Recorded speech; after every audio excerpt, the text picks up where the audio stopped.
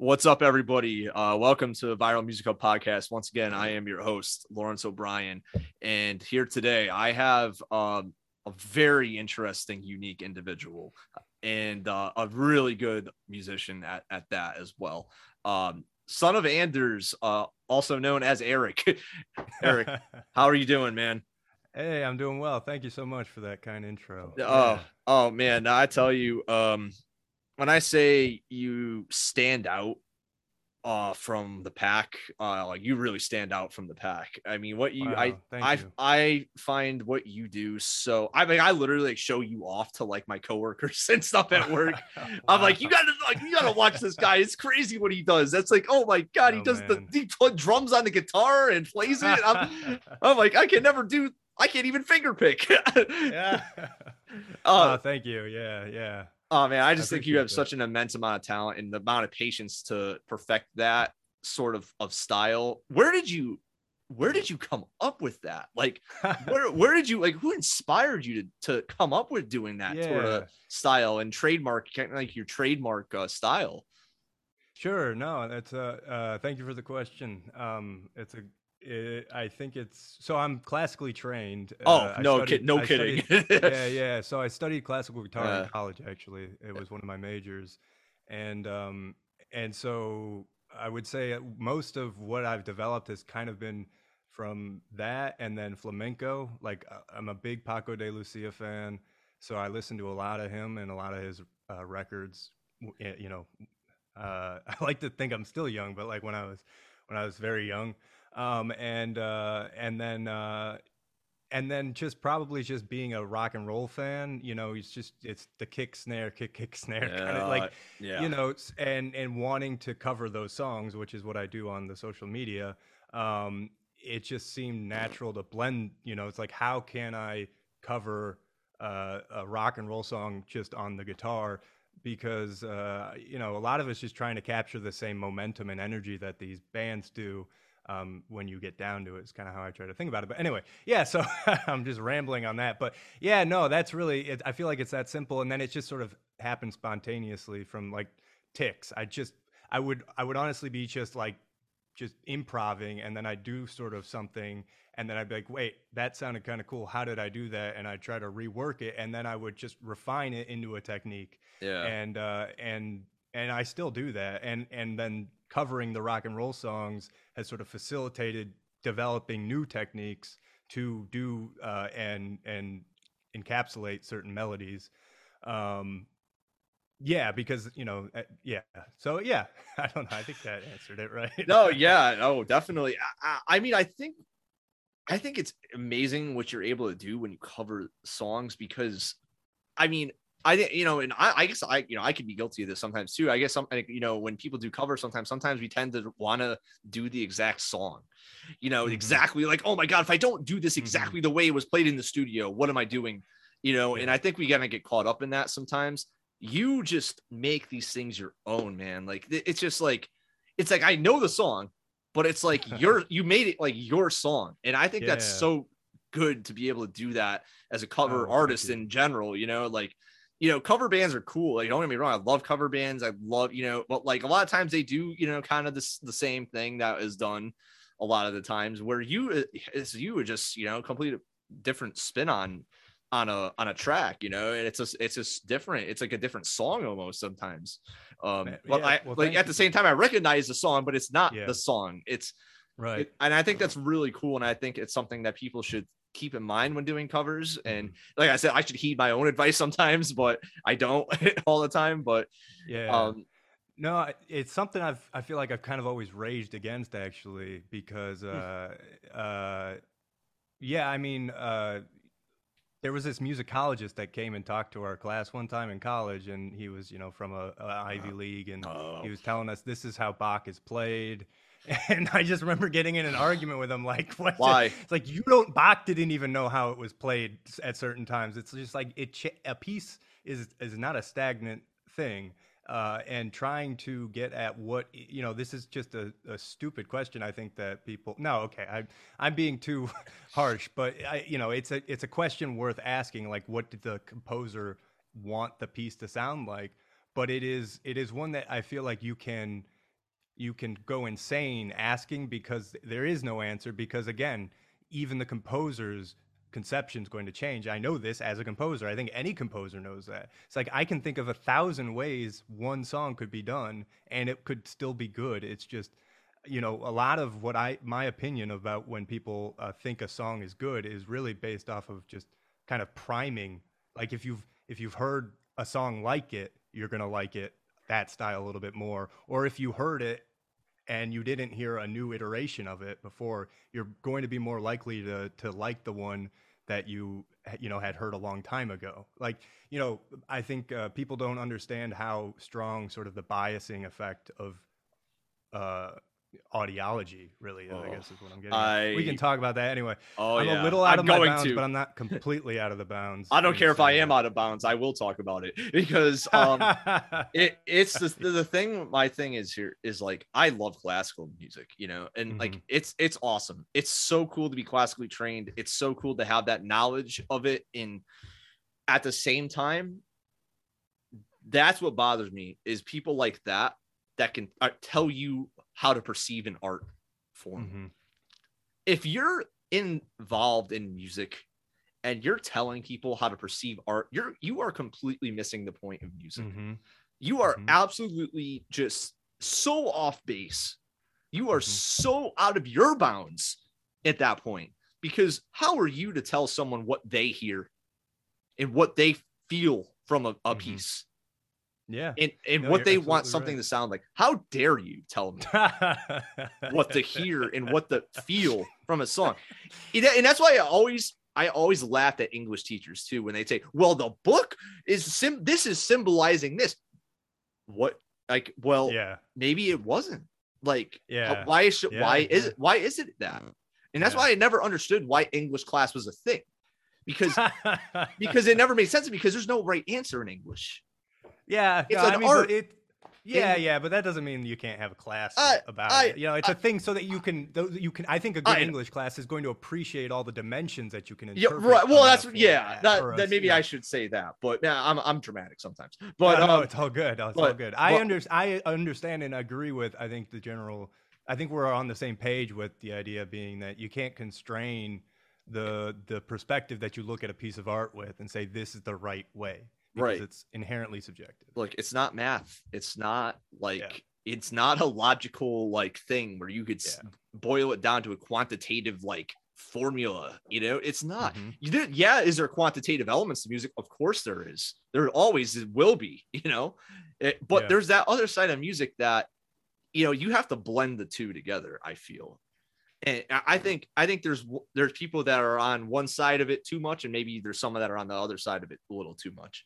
And I think the mark of a real great musician is one that finds that balance in the middle. I don't know. Maybe I'm out of my bounds saying that, but I don't know. That's my opinion, at least. No, I think you're absolutely right. I agree with that. Yeah. So you studied, you know, music in college. What was your takeaway from what you learned? Do you think what did you feel like you took away that was really good from that experience? You know, we kind of talked about some of the negatives there, but what do you feel what you brought away from that was like good for you? Yeah, no, it's a lot because I'm actually not doing music professionally right now. So everything I would say I took away was, you know, I mean, that's, sorry, let me think about that.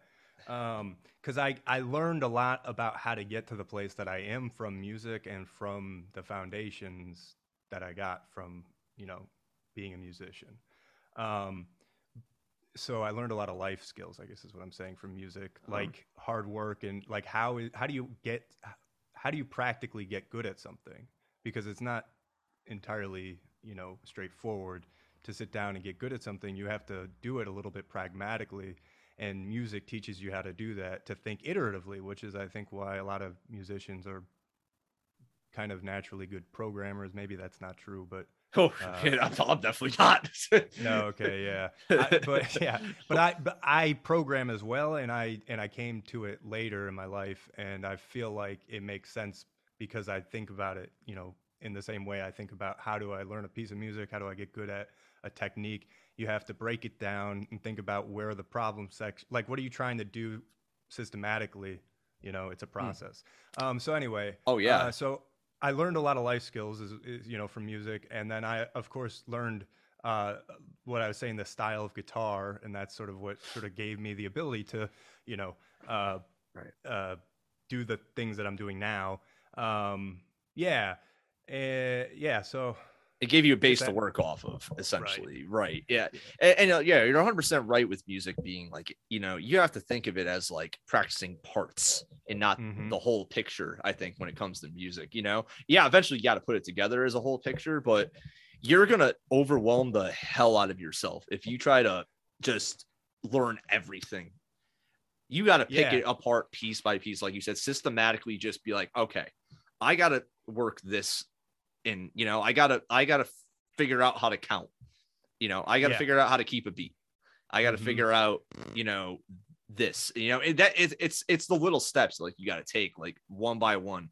And I think that's what it is in music, is you have to be so patient. There's And yeah, there's a, like you and said, the you got to be importance pragmatic. Yeah.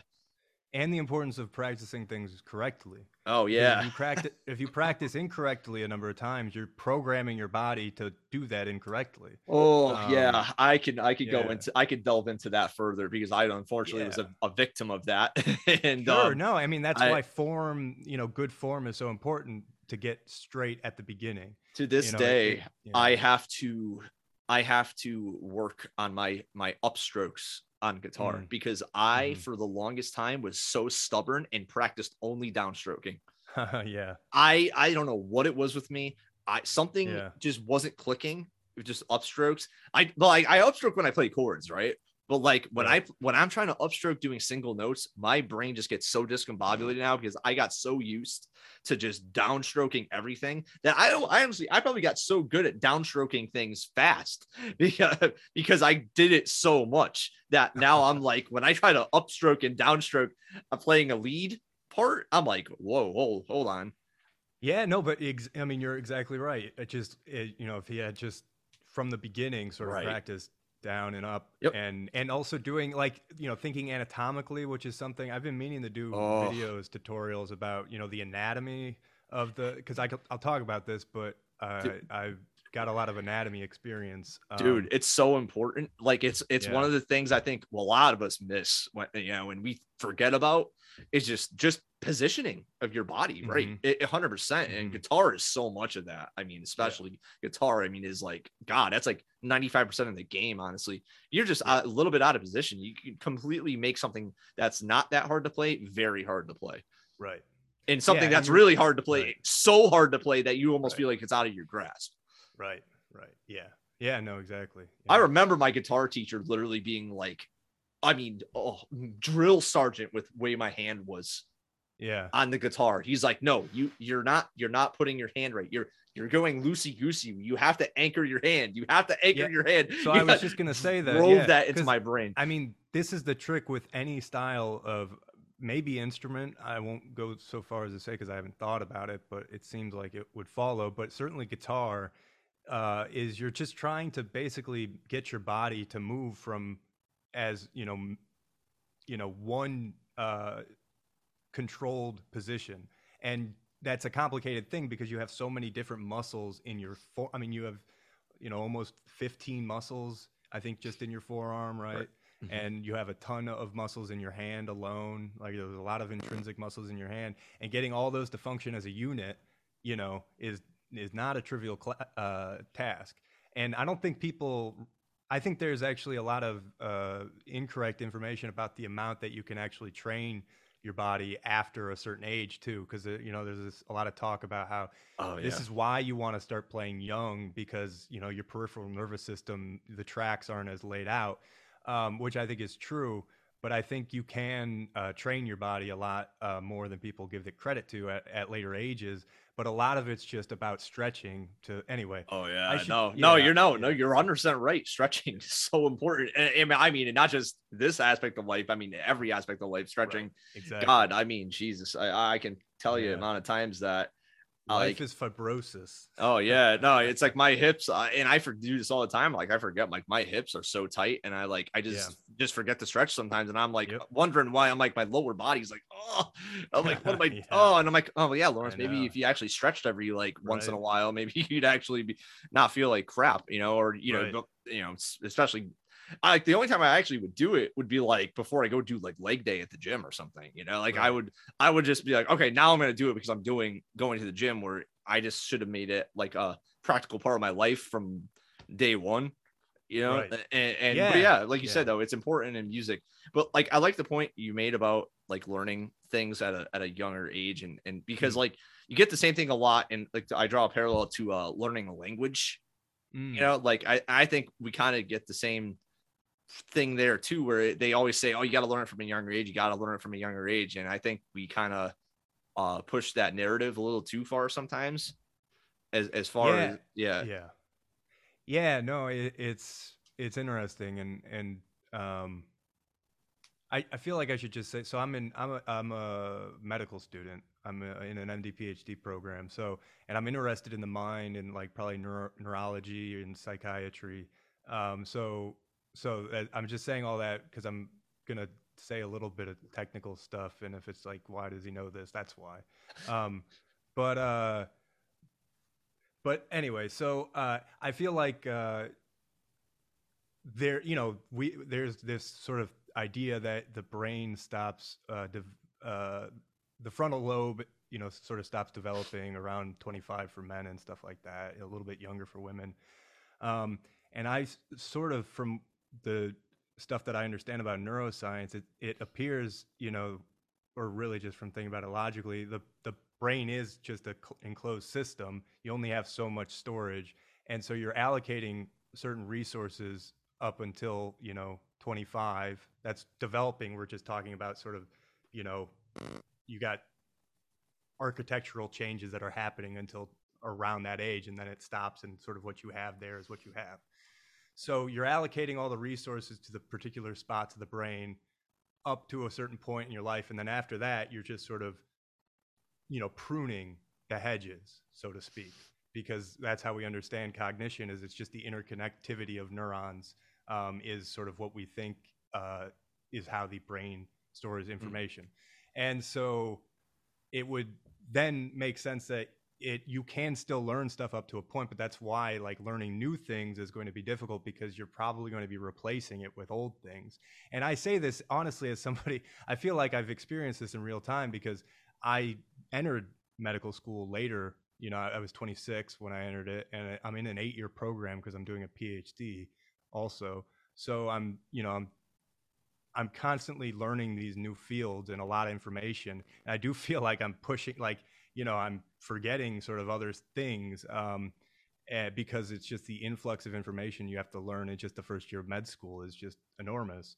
Um, and so, yeah, anyway, that's just a long way of answer, or sort of, I guess, going off of what you said. I think it's true. There is this idea that like you can't learn things after a certain point, Yeah. which I think is bad, but I do think it's true to an extent, that it just becomes different. You have to approach it differently, I guess. And Right. it's going to be easier when you're younger, because, you know, you don't have certain architectural elements. You're growing them. They're called dendritic spines, and you develop these. These are the things that sort of information is.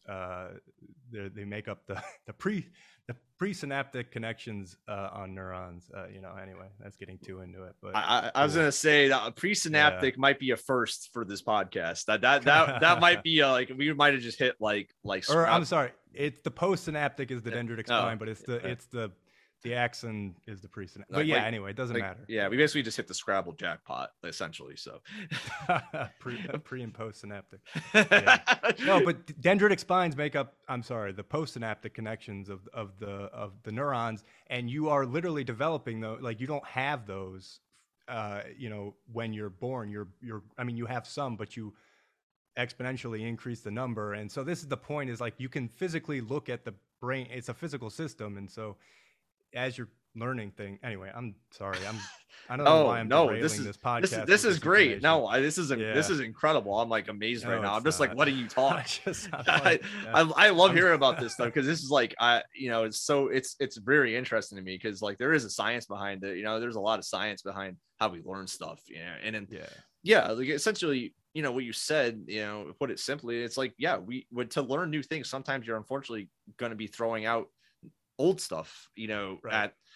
at a certain point in your life. Yeah. It's just, you got to approach it learning things differently at an older age. It doesn't mean you totally stop learning everything, which is this weird narrative that has been being pushed. Unfortunately, I see it a lot. Like I see this stupid crap on like Twitter all the time. It's the young kids and their memes, right? Like it's like, oh, if he's like 25 and he's still doing stupid shit, then it's like it's hopeless. You should just dump him. And I'm like, not necessarily. Like, yeah, maybe it's not ideal at that age, but like at the same time, we're all learning still. Like Mm-hmm. we all still have to learn stuff even after 25. Like, Right. and sometimes it's the things that you think you should know, but like not all of us always know that. I'm going off, tangent here No. too. But no, it's an interesting thing because this is something I've thinking about a lot because this is what I think is fundamentally the problem in sort of our the dogma of our psychology and everything is that we don't have a very good physical basis for cognition and thinking. We do and we don't. Like we think that, like I said, it's neurons, interconnectivity, dendritic spines, Yeah. going and connecting with axons and everything like that on the and stuff like that. But we can't say this memory is at this is like this specific location. I mean, you can to an extent, but it's like there's, I Yeah. feel like I'm, it's a pattern of neurons first off. So it's the point of, I feel like without a good physical basis, it's hard to say anything definitively like what we're talking about of how well can you learn things after a certain Yeah. point. And Well, is it going to be different and and I'm everything also like that? glad, just the amount of concussion, research that's Right. happening now. It kind of also kind of to bounce off of that idea. It's like I'm hoping that a lot of this research, on CTE concussions, kind of maybe we get more of a better understanding of cognition Right. and why people do certain things and why people learn things a certain way and why people forget things and why the pattern behavior of changes. And I'm sure you have, way more you could say about that than I can, but I know as a football fan and I watch, and you see cases like, Antonio Brown, and, where he had a very traumatic head injury, Mm-hmm. concussion, back, was it 7, 8 years ago? And all of a sudden he's out here now doing some really wild stuff, like, Mm-hmm. and very unpredictable Yeah. things. Yeah. No, I mean, this is why I'll just keep saying this thing because I think if anybody hasn't looked them up, I think they should because I really do think there's sort of the key to all of this is the dendritic spine. Because it's the most like for example for Alzheimer's patients I think it's the best predictor of cognitive decline in Alzheimer's patients is the number of dendritic spines that patients have in their frontal lobe because like I was saying these are the connections that one of the neurons is receiving information from the other neuron from. So if you don't have these, how are you going? And our cognition and our consciousness is encoded in the connections of neurons, and they're not able to connect because they don't have as many of these things because they've gotten destroyed by a Yeah. traumatic brain injury or from the Alzheimer's, plaques and tau tangles, whatever whatever the actual causative agent that causes the decline in all these neuropathologies. Eh, You know, without being able to get those back, we can't really. Thinking about treatments is difficult. I would say, we don't really have a way to reform these. I guess is what I'm saying, and I think that's sort of the key. But this is just me, from what I've read, is what which isn't nothing. But I'm, like I said, I'm a student, so obviously everything should be taken with a grain of salt from my naive mouth. Oh, I think it's a good perspective, and Yeah, I think it's something that really something to think about because yeah, there might just be a a way we could tell, more, and obviously there's just so much more research being done where I think, we're going to figure out a lot more about this, in the coming years. I think we're on the cusp of it, and I think it's getting there, but it's not quite there yet. But, that's why, we're having so much more of the, the awareness for CTE now, and, in sports and because we're recognizing how much this can cause, and in human beings. It's bad. Yeah. And sad. it's I very played, unfortunate. Yeah. I played lacrosse growing up, and I definitely got hit a few times where I was like, oh man, I wonder, I think I just lost some dendritic spines. Exactly. I think I might have killed a few of those spines. Yeah. Oh yeah. Yeah. No, yeah. It's bad, man. But I'm going to move. But and then getting back to music, right? Moving back to music for a little bit here. I'm going to talk about your new EP, Philosopher Queen. Let's delve into that right now. I want to talk about it. So it's a 3-song EP, and when was the formation of the ideas of this? Like, when did it start coming together for you?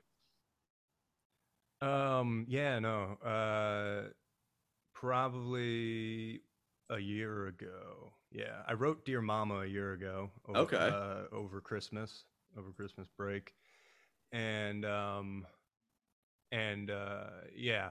I guess a year and a half, because I wrote Miles Adrift was the first song I wrote. I don't really think in terms of albums necessarily, because like I released something else before Shadow Blooms, like in September of this year. Okay, yeah. I would say I was working on that more than I was working on these 3 songs, except Dear Mama, that had a little bit more work. But everything I do is sort of, I'll do it and I'll probably put it aside for a little bit. And so it's actually funny you talk about Shadow Blooms, and I've listened to Shadow Blooms as well, and it's very good, very good. Thank you. Definitely check it out. But I was actually very surprised when I listened to it, because it was almost a total departure from what I thought you would do. And I was like, this guy really just did some electronic stuff, and I was not ready for that. I'm like, where did this come from? I'm like, this guy's playing percussion, acoustic, and all of a sudden I'm hearing electronic stuff, and I'm like, wait, what? I'm like, I almost thought I had the wrong Spotify profile. Really? I'm not even kidding you. I'm like, that's funny. I have to have the wrong profile. There's no way this is him. There's no way. I'm like, I have to have gotten another Son of Anders or something that like that must have done, it's had the same name coincidentally. And I'm like, no, this is actually him. I'm like, oh my God. So what was the thought process there? I'm just curious. Like, what made you decide to go in that direction? Yeah, no, I mean, I like electronic music too. And I was listening to a lot at the time. And I would say I had hesitated to make an acoustic album because I wasn't ever really happy with the recordings that I would produce. Everything is self-recorded, and my guitar is really cheap actually, and it's like I got it when I was 14. It was like, whatever. No kidding. Center. Are you serious? It's nothing special. Yeah, wow. And you've had the same acoustic since you were 14? Yeah, I really need a new one actually. I think that's incredible. If enough people stream the album, then I can buy a new acoustic guitar. That is one of the coolest things I think I've ever heard on the show. I've never even for a minute expected to hear that. I'm stunned. That's incredible. That's your same acoustic from 15 years ago. Yeah, well, it's like I actually didn't play steel string that much until 2016 probably is when I really started playing a lot of fingerstyle, because like before that, like I said, I was in college and I was studying classical guitar, and then before that in high school, honestly, I was playing mostly rock and roll, so I have a Strat. Nice. Oh, okay. Yeah, so I would probably playing more electric, and actually I started on electric, and I started guitar kind of late. I was 10, which is late. When you go to music school, that's a late. Yeah, they're like everybody else has started when they were like 4. Yeah, I know. Right. I actually that's this actually kind of leads me into one of my new questions that I just came up with the other day. I was like, I don't know why I never thought to ask this to people before, but what is your favorite piece of like gear or your favorite instrument that you have, like that you it's like your go-to, like I love this. This has changed my like sound, my just everything. Oh yeah. It's not a gear, it's technique, I would say. Oh, For okay. me. Interesting. Yeah. Yeah, I think a lot of if my music is getting better, I won't say that it is. Like maybe I'm still getting worse in some people's opinion, but if my sound is getting better, I think it's because of technique. I've just been like working on trying to get the sound it to sound better when I hit the guitar, if Mhm. that makes Oh, sense. oh no, I agree. Digging, yeah.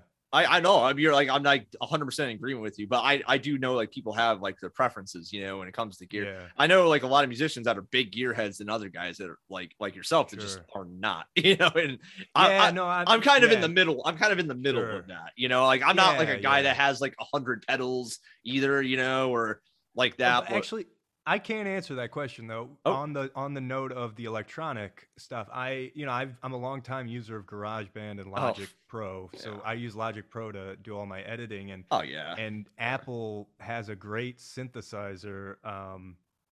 You know, I always forget the name of it, but anyway, I can find it, but it Yeah. doesn't Oh matter. no, But anyway, my buddy who did went to school for sound engineering for a cup of coffee, for like a couple years. Like he didn't yeah, finish, but yeah, GarageBand is like he uses GarageBand all the time for anything. yeah. It's Well, and I like was gonna just this you don't always have to right. pay $500 for No, like no. this software that's gonna change your life, quote unquote, or whatever. It's not always about that. It's what you can Well, and do. Logic I mean, Logic's quote only 200, so I'm not saying it's nothing. Maybe it's 300. It's Right, not. right. It's not nothing, but compared to Some the other ones, other, yeah, it it's totally is a bargain for what you get. And I was just gonna say this synth specifically. Just this synth was when I discovered it. I just like I hooked up I have a keyboard and I just hooked it up, and that was how I wrote Socrates Demon, because I was just huh? playing around with all these different, like, you could just make any sound, and it was just really awesome. So I thought that was really cool. Yeah, I'm I'm gonna make, actually yeah. yeah, myself, I'm actually like looking into actually experimenting with GarageBand pretty soon with my said buddy. And I actually talked to him Yeah. about this at work today. We actually were coworkers, so we Okay, see cool. we see each other on like a daily basis. I told him today, I'm like, yeah, Yeah. like yo man, like I'm thinking about maybe getting to like try to record my own stuff soon. So, you know, and we might like kind of work in tandem with him on that. So yeah, No, that's awesome. and he's a big user Yeah. of GarageBand, so like Yeah, I highly recommend, because I think I haven't used GarageBand in a while, so I can't speak to the sounds. Because I will say that is one reason I upgraded to Logic, is just the MIDI sounds that you get, at least back in the day, were a lot better. But honestly, for all I know, GarageBand's updated that. They maybe, oh um, yeah. so no, that's awesome. Cool. But yeah, let me go back into the new EP. so Oh yeah, yeah, so yeah, right. Philosopher Queen. So yeah, so you Yeah, kind of yeah. started like a year and a half ago, kind of Hmm. writing some of these songs. Yeah, Miles Adrift I wrote a year and a half ago. Dear Mama I wrote a year ago, and then Insomniac Fiend I wrote this last fall. Oh, so it was just kind of like in different phases. You kind of just like, Yeah, yeah, it was just yeah, like here and there. You kind of got back to it and got back to it, right. and then it was just like from there you just kind of like kind of shelved it for a while, and then Yeah, well, I was going through some personal life stuff, so it yeah, I was was gonna all say about life got in the yeah, way. Life got in the yeah. way. Well, I mean, it's about life, though. I won't go into the details, but it's about No. heartbreak and all that stuff, and so, which is all the stuff I was kind of going through the past year and a half, and still am to a little bit of a degree. And so I'm working that out in all these albums, hopefully doing it discreetly, because I'm not trying to throw shade on anybody. Oh no, Um, it's a difficult balance to maintain. yeah, yeah. Well, and I mean that It's fun. legitimately. Like, I don't have ill will towards anybody. It's just these are just sort of the emotions I was feeling. I was just trying to capture. But Right. anyway, I would say that yeah, like Philosopher Queen's just trying to sort of cope with that, and then also all the stuff that's going on in the world, obviously, and stuff like that. And then I've been reading a lot of philosophy, in I particular have the past noticed. year and a half. Yeah, and so Aristotle talks about Philosopher King. I thought to be different with it, let's talk about Philosopher Queen, and and then it's also like I felt like, you know, it was kind of a message to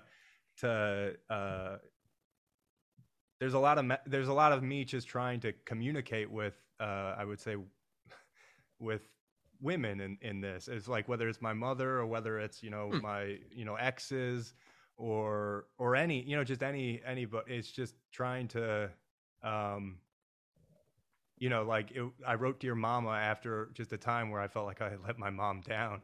Oh, And sorry, I'm gonna tear up a little bit. oh But man. anyway, the point is, you know, that's why it's a really emotional song for me. And so, but it's not just to her, it's to, like, you know, it's to sort of anybody that I've let down, and, you know, Uh, to know that, you know, but anyway, whatever. that's I no, feel like I'm getting no, not too whatever. mushy, but No, not whatever at all. yeah. That is actually my 100% my favorite song you've ever done. Oh, thank It you. Yeah. I know I told you privately about this, but that resonated with Yeah. me on a certain level that I just Yeah. oof, I don't know, man. It just hit Oh, me. I really, Because I think the yeah. subject material is very relatable. I think to anybody. I think as Mhm. human beings, we are programmed to feel like we are never doing enough for other people. You know, I think, well, most of us are, you know, at least. And I know a lot of us creators are especially wired like that, you know, and we're just very, very self-critical, and we're very tough on ourselves.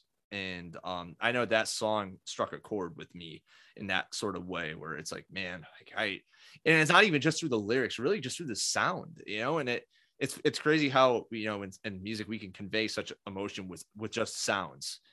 And I think that's an important thing, you know, because lyrics are great, you know, don't get me wrong, you can convey a lot through the lyrics, but I think there's that element of when we are able to convey that through our sound as well. That's when the whole picture comes together. And that song for me was just the whole picture. It just came together as I felt what you were feeling, and Well, thank you so much. I That, understand that, and I it relates to me on a very highly personal level in a lot of different ways. So I think 100%. If you listen to anything, anybody that's listening, if you haven't listened to anything on Philosopher Queen, the EP, check out Dear Mama. It's a absolutely fantastic track. It's just incredibly written. I well, can't thank you so much. I It's can't like, say enough about it. It's just an incredible song. My girlfriend was even moved by it. I mean, wow, thank you. and we were listening to it in the car, and because I threw on my playlist that had all, you know, my indie you know, artists and everything that I follow, and I know, yeah, it's in my milkshake link on my bio if you're interested, of the, you know, Viral Music Hub stuff. It's in there, so if you ever Yeah, wanted it's to great. I follow it too. Yeah. listen to any of the stuff on there. But yeah, it's just it came on, and I was just like blown away. I'm like, oh my gosh. I'm like, what a piece of music. Wow. No, that's high praise. I really appreciate that. It's To yeah. hear, because that's exactly. I mean, you know, I don't want to make people feel sad, but I want people to feel something when they listen to my music, and the fact that something rang out is, like I said, is just very high praise. I appreciate that. Yeah, it's funny you talk about that, and that's a good point, I think, too. I I think there's a subsection of people like myself that when they're sad like to listen to sad things, sad Hmm. feeling things, because I think we're almost reveling in, like, oh, I'm not the only one that feels this. Yeah. Where other people go, oh, why are you listening to such sad stuff when you're already sad? Like, I want to listen to happy things. I'm like, no, but like for me that doesn't make me feel better. Yeah.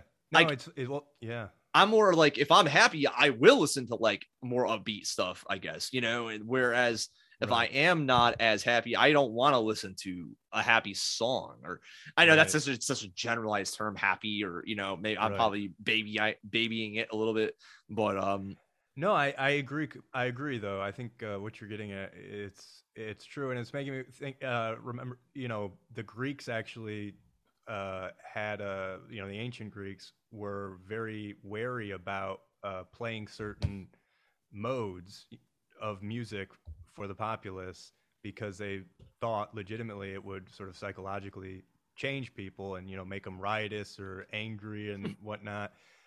So I think the power of music is, I think there is a certain power to music, but I agree that like it's kind of a chicken or the egg question that we're getting at, is like, are you listening to sad music before because are sad, or are you sad because you're listening to sad music? And yeah, I think it's probably just a feedback. It's probably making you a little bit sadder, but it's also helping you work through things if they are. That's what I figure, is like you're Yeah. kind of working through stuff with music, and even a sad song can make you feel happy if it's done in the right way. I think if it Oh, has a resolute ending and whatnot. right. Right. Yeah, I just like I really just resonates. Those songs resonate with me a little more, I think, too. Just like because I don't know, I'm not sure why, but it just, and I talked about this on the last show. There's a favorite, one of my favorite lyrics ever. It's from a Blind Melon song called Galaxy. I'm not sure Hmm. if you know it, that No, I song don't by know it them. actually. But Shannon Hoon, tragically passed away, unfortunately. It was a terrible, terrible loss for music. But he wrote in the song, he said, the Cadillac sitting in the back, it isn't me. I'm more at home in my Galaxy, my Ford Galaxy. He doesn't say Ford Galaxy, but he was referring to the Ford Galaxy. Like it's like it was like his old beater car. He Right. didn't feel he didn't feel comfortable in that, and having the fame and having that notoriety, Right. the riches and the notoriety. He didn't feel like he was worthy of it. I And he felt more yeah. comfortable the other way. And I Yeah. just think that resonated. That's one of those lyrics that just resonates with me so much. Yeah, no, well, first off, I think that sentiment, I feel like I hear that sentiment repeated by a lot of famous people. Like you don't really know what you have until uh, anonymity is, valued until you don't have it, or once you don't have it, then it's valued. Um, and but yeah, no, yeah, I don't, I agree. I guess that's what I'm saying. So was the pretty much the basis of the album, was it a lot, most of it based on your philosophy learnings, or was that like kind of like the inspiration for it, or like No, I mean it? it. Yeah. No. Thank you for asking. It's Yes, I mean, but it's also just the whole sort of reason I'm on this track, and I got to that because like I had sort of set out to be a musician. That was kind Mhm. of what I wanted to be when I was growing up, and then but I've always been interested in the mind and consciousness, and uh, sort of that's what led me into the medical sciences, and so I've always been thinking about consciousness, so that's like what Insomniac Fiend's about, and I would say that's sort of what the overarching narrative of Philosopher Queen. It's the idea of just trying to. It's a lot of it is me reckoning with the mind, and even Dear Mama is about reckoning with the mind, and Miles Adrift is more about relationships and stuff. But um, it's all yeah. I'm always kind of thinking existentially about society. Everybody is right now, in particular. But sorry, I'm trying to just think. How can I say this succinctly? Because your specific question was basically, it was just what's the philosophical framework of it? Or sorry, Yeah, can you yeah, remind me? yeah. Was there certain parts of certain philosophers, like Aristotle, like you said, like Oh the yeah, certain yeah. concepts that like Right. influenced it, that certain Sure. philosophical concepts that you wanted to kind of hone in on? I I probably like should have yeah. specifically said No, no, that. no. Yeah, yeah. No, no. It's okay. Yeah, no. I mean, Aristotle and David Hartley were two in particular that I've been reading about. David Hartley's probably probably nobody or most people listening haven't heard of him, but he was a 18th century physician philosopher, you could say, and he kind of put down the first, as I was kind of talking about earlier, he put down the first like physiological framework for consciousness. He combined what he knew about medicine and said, okay, here, and then he was well read in like Locke and sort of associationist philosophy, which is what it kind of was called, with the theory of mind, and he sort of combined them and said, here's a model for how the mind works, and here, so anyway, and Aristotle was the first, is credited with being the first to talk about association. So yeah, Insomniac Fiend is about this idea that the framework of the mind is sensation, basically. And David Hartley talks about that. And that's what sensory perception forms the base, is the idea that the mind is just is a synthesis of all your inputs, essentially. So you're taking in through your five senses a bunch of things into your nervous system, and then you're integrating it in various ways and building upon it. Um, and that's where you get the mind, is just a series of projections. And so that's where I'm talking about. Sorry, now you didn't know what you're getting yourself into asking about this. I knew. Oh, I was very well aware. I always think of it as like the mind is constantly painting pictures, at just very, very fast speeds. Right. But it's like I think of it as the mind as like a speed painter, just constantly speed painting what's coming in. Right. Yeah, no, I mean, exactly. And it's doing it on just a ridiculous level of computations are happening every moment. And yeah, so like in Insomniac Fiend, I talk about who will you be, a sleeping machine, an Insomniac Fiend, or an empathic queen or an empathic king. And so that's kind of just talking about, I kind of look at the framework of the mind as you're either, if you want to think about it on a line, you fluctuate between being an unconscious machine or a sleeping machine, or sort of an overconscious insomniac fiend. The idea that you're living entirely in your projections of your mind, as I'm maybe not entirely nicely calling an insomniac fiend, or you're living entirely in a machine state where you're not thinking, you're just doing. And so you could think of, we probably think most of the animal kingdom would be occupying that state, for instance.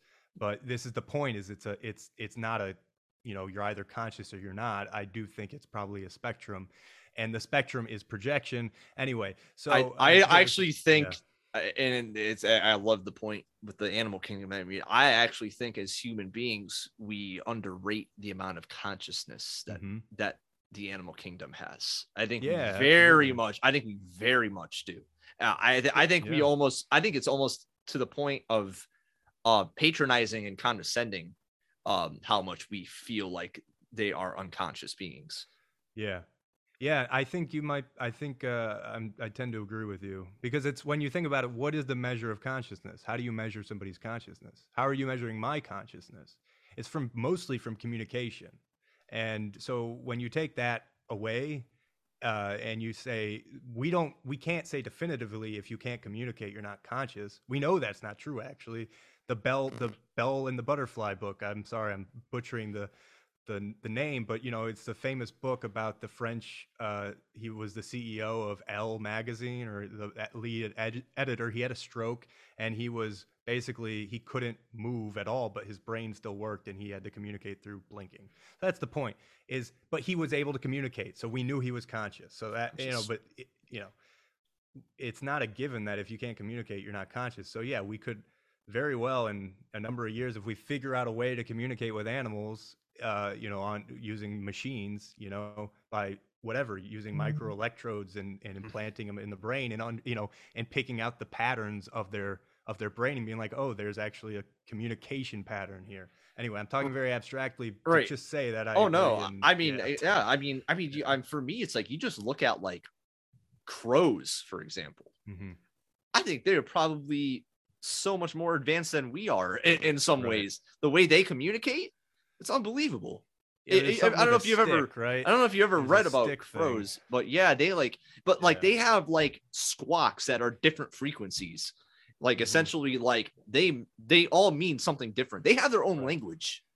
Well, yeah, it's not just crickets too. I mean, the amount of sound communication. You're absolutely right. If that's not consciousness, I don't know what is. Yeah. I agree. So yeah, so I would say the overarching philosophical framework of the album, and really kind of all my albums, is the mind, and trying to learn how to navigate it. And one thing I think our society is sort of not doing maybe overtly enough is trying to like reevaluate our moral system. I feel like people don't think enough concretely about like moral systems. They're given moral systems, but they don't think about what to them is a good moral system. So that's the reason I'm reading so much philosophy, is to try to establish that for myself. So I kind of talk about that also, is Yeah. kind of my mom being a good moral system for me. I mean, that's what a Yeah. lot of that song's about. Yeah. And sort of reminding her that, Eh, it's like, that's kind of how I look at her. She's just a beacon of, of virtue morality. for me. Yeah. And Yeah. morality. It's like, this is how you should dictate, or, be in life. Yeah. Um, And I think I think that concept kind of got turned on my head, on its head for me as a kid, going yeah. through what I went through with my parents. I won't go into, personal details or anything, but, I think, a lot of my thoughts of, my parents are supposed to be moral beacons kind of got shattered at a point. My parents went through a very rough divorce. Yeah. I'm sorry to hear that. I think my mind got really turned on its head, because I Mm-hmm. was led to believe for, so long, like, my parents know everything. Mm-hmm. They must know everything is right. Like, this is what they're doing must be, like you said, a beacon of morality, or, whatever you want to call it. And then I kind of recognize, like, wait a second. I'm like, maybe they're not right, because it just, things got challenged, that when I started getting older, and I realized, I'm like, okay, not everybody does what my parents are doing. Like, this Mm-hmm. isn't a normal, you know, thing in other households. And it kind of Right.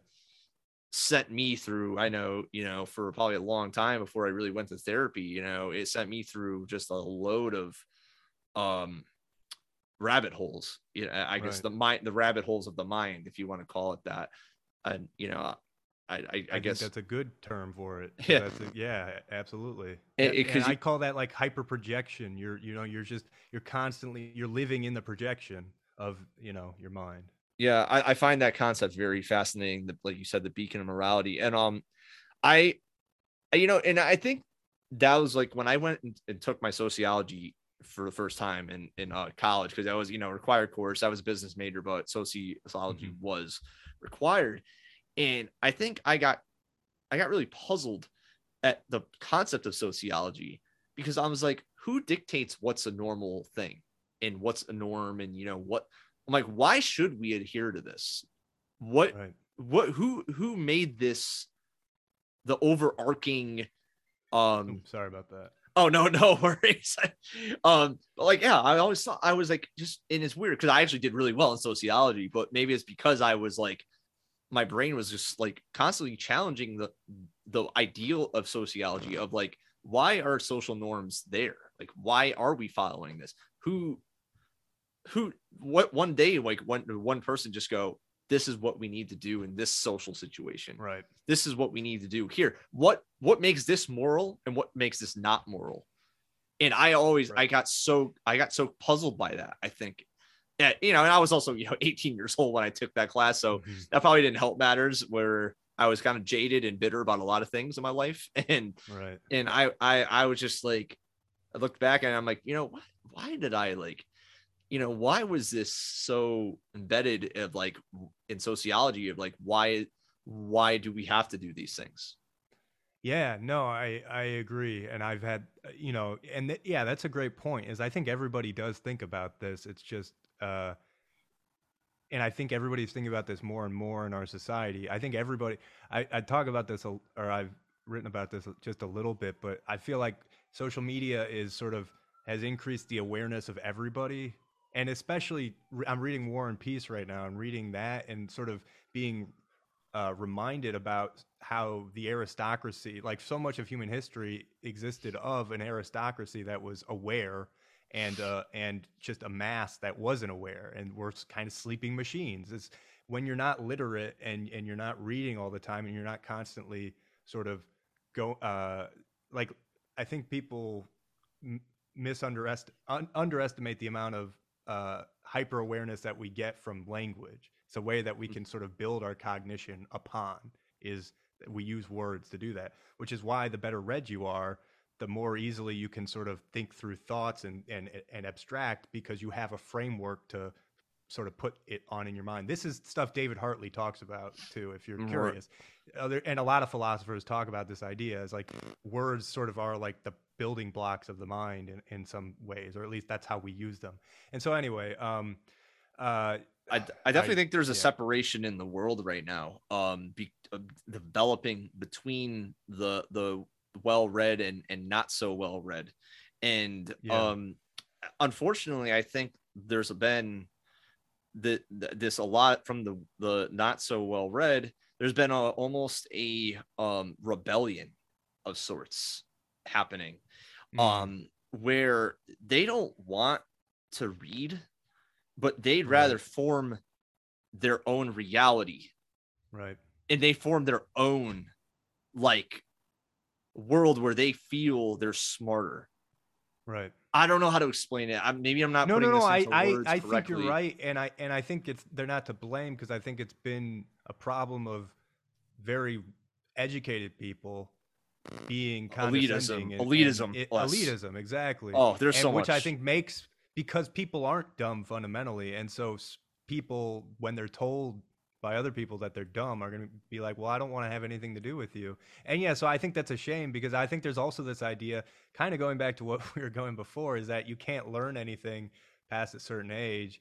And again, I know everything I was saying sort of made it sound like I think that you can't, but again, I'm not saying that you can't learn stuff after a certain age. It's just, I think it is different than when you were younger, and you might be, you're rewiring your brain in a sense, and maybe reallocating resources. And you can do that, and anybody can do that, is the point. Anybody can continue to learn, and we are told that you can't at a certain point. And again, I think just as you read more and more, you just become better at communicating your ideas, because that's what you're doing when you talk, is and I think it's amazing how much reading somebody affects, at least for me. I'll start to sort of talk in their form, just like the same way if you listen to somebody too long, you start to pick up on the way that they communicate. It's the same idea. So this is another good point, though, is maybe people are now, it's like you can learn a lot through listening. So a lot of people are listening to podcasts. So against my point, reading isn't the only way. A lot of people are listening to books. So I think by well-read, I lump that into it, it's definitely an overarching term. I guess you would call it. And, what you said, just seeking out knowledge, seeking out information, I guess. Yeah. People that are aggressively doing that, I guess you could call it. Absolutely. And I think they should. And I think that's the only way that, any sort of democratic system works, is a well-educated population, which is why it's funny that, Socrates in the Republic talks about how you shouldn't have like a actual you shouldn't have the democracy we think of. You should have a philosophical elite that, decides what everybody else does, which is kind of what you see people, I would say, in the elite think. And they I'm sure, read the Republic. So this is why I like to read this kind of stuff, because I think it's empowering in a way too, to know sort of what people, anyway. The Republic is like law 101. Every lawyer is going to have read through the Republic. And in the Republic, it all talks about a philosophical, elite. Right. That because the people are too stupid to, the whole allegory of the cave. Yeah. Right. It's the Neanderthals, I guess, and hey, man, I got a lot of Neanderthal in me, so don't we all? Offense to that? No, don't we all? I know, right? We do. Yeah. That's me when I come home from work. Must find food. Yeah, exactly. Where food? Food where? Oh God! What academic? Songwriting. So for you, songwriting, how do you go about the process of songwriting? I ask this to everybody, and I always like to hear everybody's different approach to this. Is like fascinating to me, because everybody's so different when it comes to this. What do you kind of like tend to do? Like, what's your basis, like your starting block? Yeah, no, well, it changes a lot. And I feel like most of the time, I was thinking about this. I don't know if I have a definitive, a concrete way one. I do it. Yeah. Sometimes I'll write something, and then I'll try to put songs, something to it. I guess more often I'll have a riff and then I'll sort of mouth like lyrics, or I'll one thing I do think about a lot that may be I don't know if it's unique, but maybe people don't necessarily think about it like this.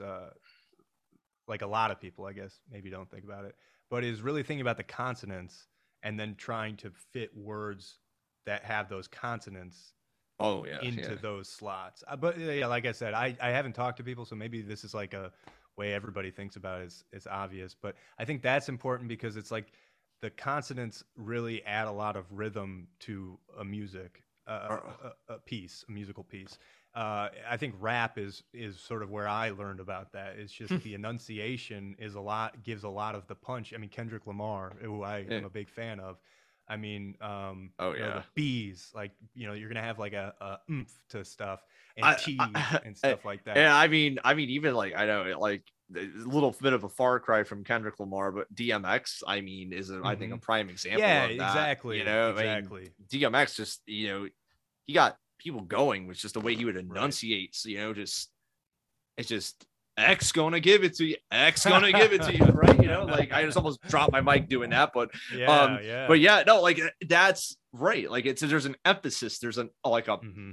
there's a change, and it's like he's putting it across. It's like I'm X. Exactly. It's like it's in Exactly. your face, like it's a consonant, and it's emphasized. It's right. Yeah. Yeah, and so I would say I think that's important, and I've been doing that more. I would say I didn't always approach songwriting like that, but that's one sort of specific way that I've been trying to think a lot about.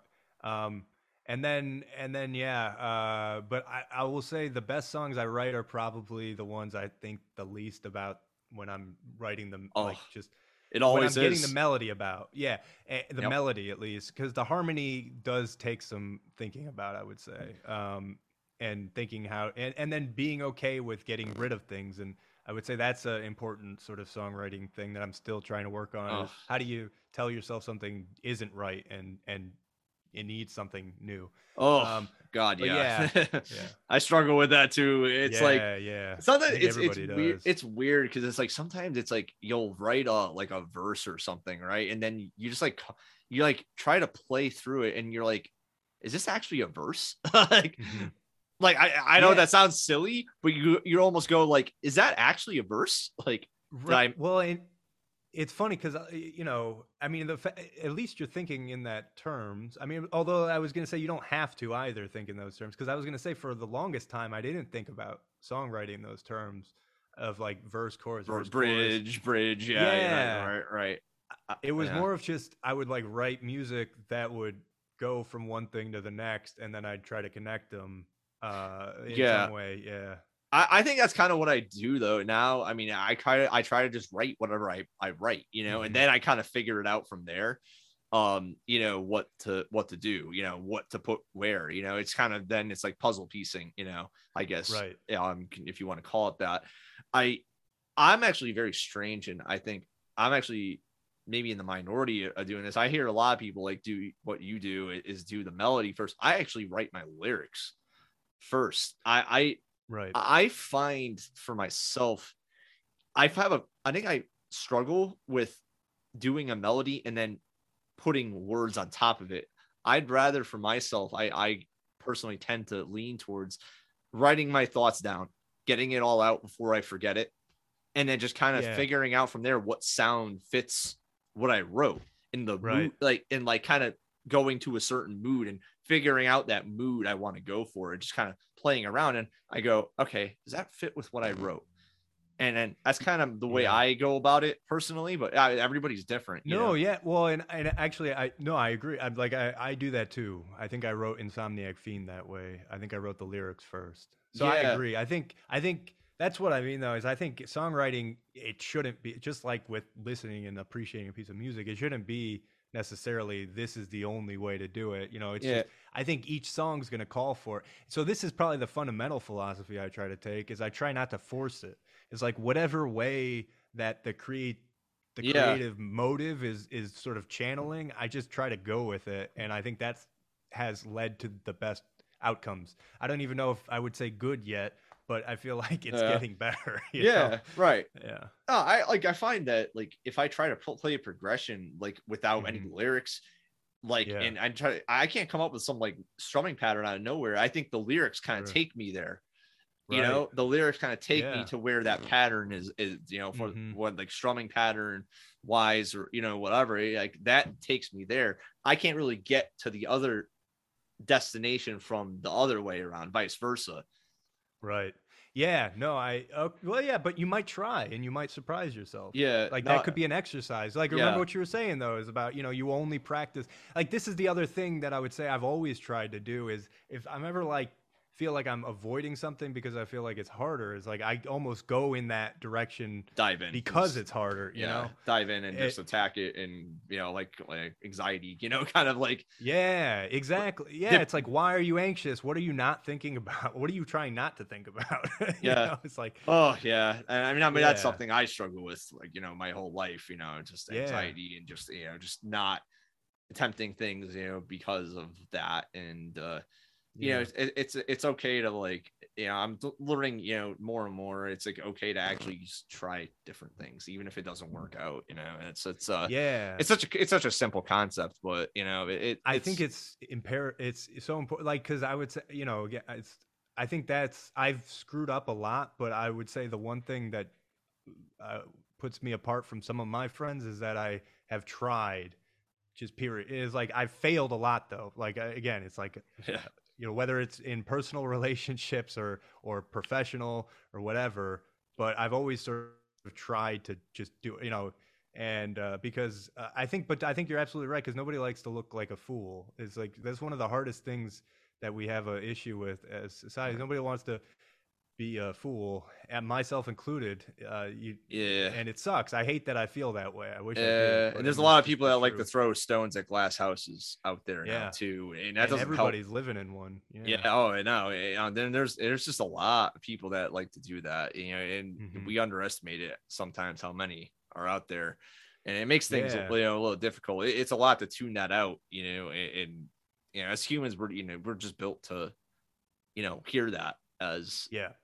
as the end all be all of like, oh my god, this one person like said my rhythm section sucked, like like, or like like, oh yeah, like practice your strumming more, or like little and it's always from the people that have like 2 followers, Oh and that's yeah. always what cracks me up too. It's like the people that have no videos, they have like 2 followers, and I'm like, literally you're just here to like and it's like Yeah. don't get me wrong, constructive feedback is great, like I'll take Yeah. it, sometimes it's a little hard for me to take, but I'm working on it.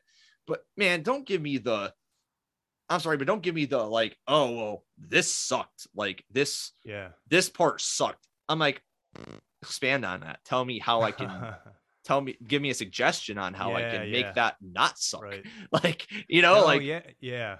don't just It's give me interesting. a pointed comment and then just not expound on it. I don't know. Just to me, that's not helpful. That doesn't help. Yeah. No, it's funny because I feel like I was actually like stalking a troll today. Like, Hmm. you're just scrolling through TikTok, and then yeah, you see somebody responding to something, and you're like, it makes you wonder. It's like, yeah, who Yeah. is this person? Who is this person? Right. Yeah, yeah, and yeah, I don't know. I mean, I don't have a good explanation other than to say that it's sad because I feel like a lot of trolls start off unintentionally being trolls. Like they'll say something and not realize that it comes. I legitimately feel this way. Is people don't have. They don't like. I've even typed comments and felt like, wow, that's kind of weird. In the context of my head, it Yeah. makes sense, but in the context of somebody coming, they don't think Perceiving. about what is somebody coming with no context going to look at this at. It's a really hard thing to do, and it takes projection is the kind of what I'm getting at. This is why I really do feel like thinking about the mind is just you're either over projecting to a Yeah. bad degree and you're anxious because you're living only in projections, or you're only living in the present and you're not thinking. And so in this case, I would say trolls are sort of sleeping machines.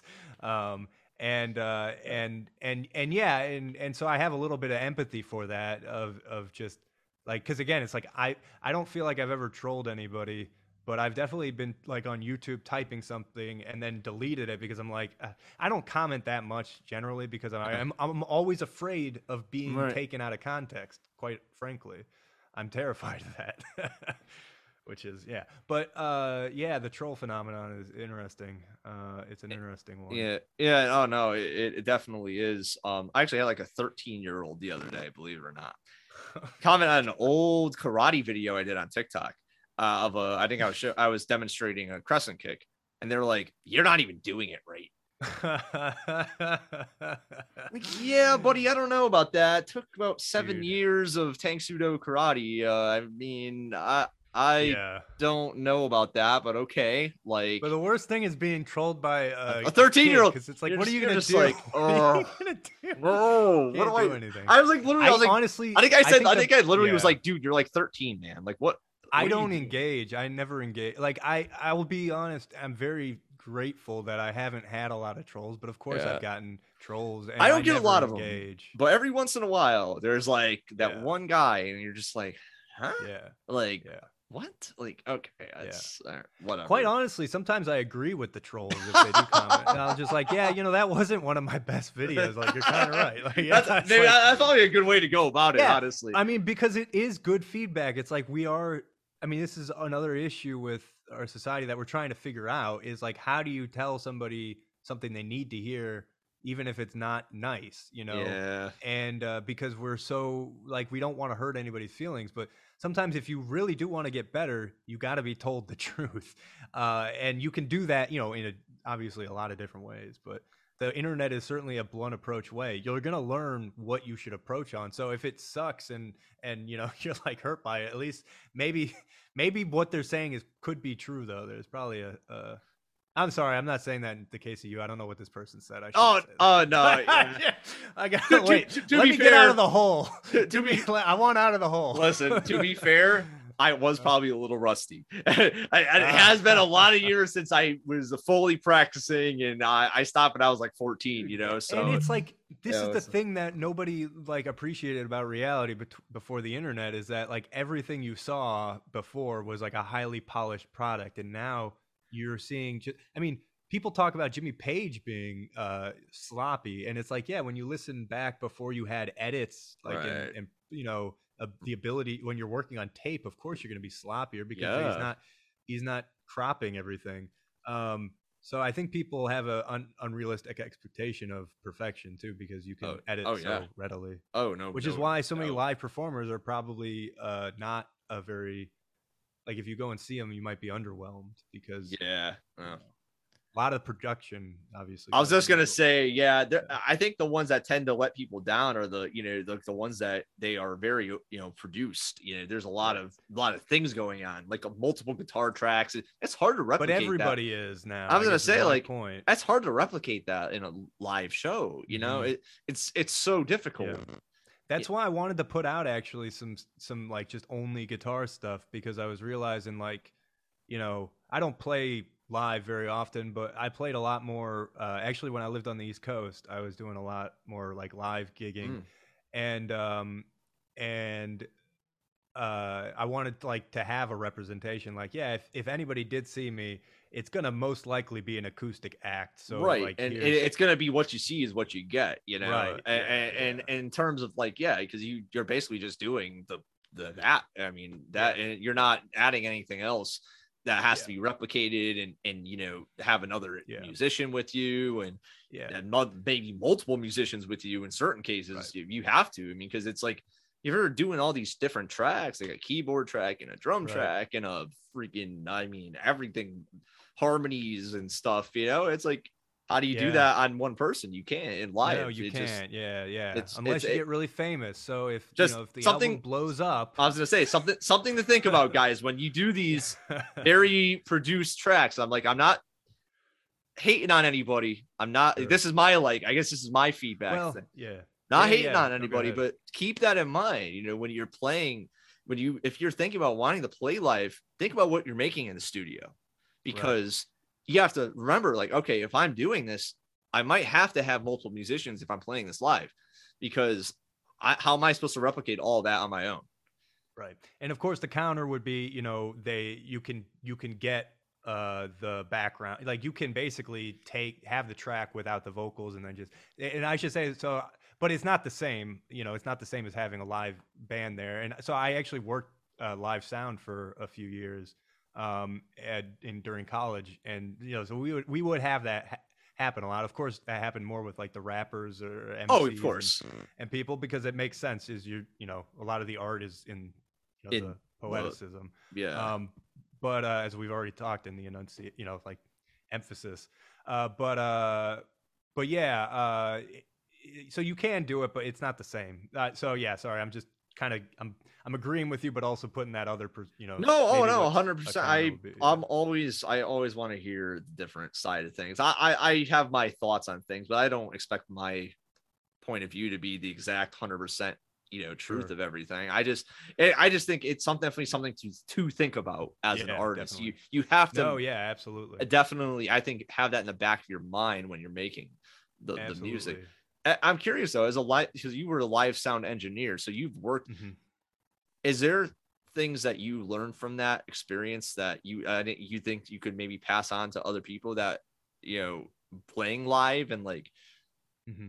other like Yeah, always thank the sound person, because I think it is like it's such an important job. No, I I'm mean, sorry. but like I'm sorry. I don't mean to laugh, but it's like such a good. it's so important, but it's like it's so undervalued. And that was the thing. I became kind of a self-hating musician, because it's just like the amount of musicians that would be flippant and just Oh man, self-righteous I just it's and funny just you mentioned this because I don't know if you heard my podcast with Colin Foley no, I at didn't. all yet.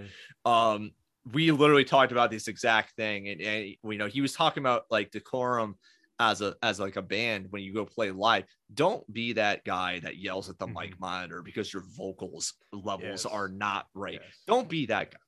It It- it yeah. don't. So I mean, so I can tell you, I've I've been in a lot of different like high pressure scenarios, whether it's like trying to like assist with a surgery and being yelled at about like, hey, don't, like, you know, Oh touch yeah. the heart or Oh something like that. The most stressful situation I've ever been in was with during sound, when I sound was check. working live sound in college, and the lead singer, I just was screwing up, and I was like this 20-year-old, and it Oh. was all on me, and there was just frequency that was feeding back I couldn't get, and she had a breakdown and just ran off, and the whole show was delayed, and I was just Oh like, had this no. moment where it was like, I want to be anywhere but here, Oh because my it's just like, god. you know, it's just it was Oh. horrible.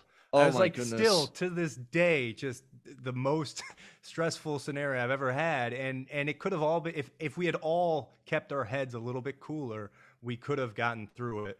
And yeah, and it could be as easy as just understanding, like, sometimes the room is just Oh, going to be really bad for a certain acoustics. Yeah. frequency, and it's just hard if you start to bump the monitors, the vocals in the monitors, which is what they wanted. You know, it's like you get this feedback. And anyway, when you're, yeah, it doesn't matter. That's details that don't matter. But Yep. yeah, it's so important to just be empathetic with each other. I would say, is myself included as the sound person, I was trying to, I could have been more empathetic in scenarios as well, but you know, my own emotions and ego got in the way, of course, Oh, I too mean, many we're times. humans, you know, too. I mean, at the end of the Right, day, you know, right. we are gonna have those moments, you know, but just I mean, just don't But if make it they a like, habit. and I guess in the take home is, if the sound person likes you, they're gonna make you sound better. Yeah. I mean, that's just like, and if they don't like you, then they're not going to care if they hear something that Yeah. doesn't sound good.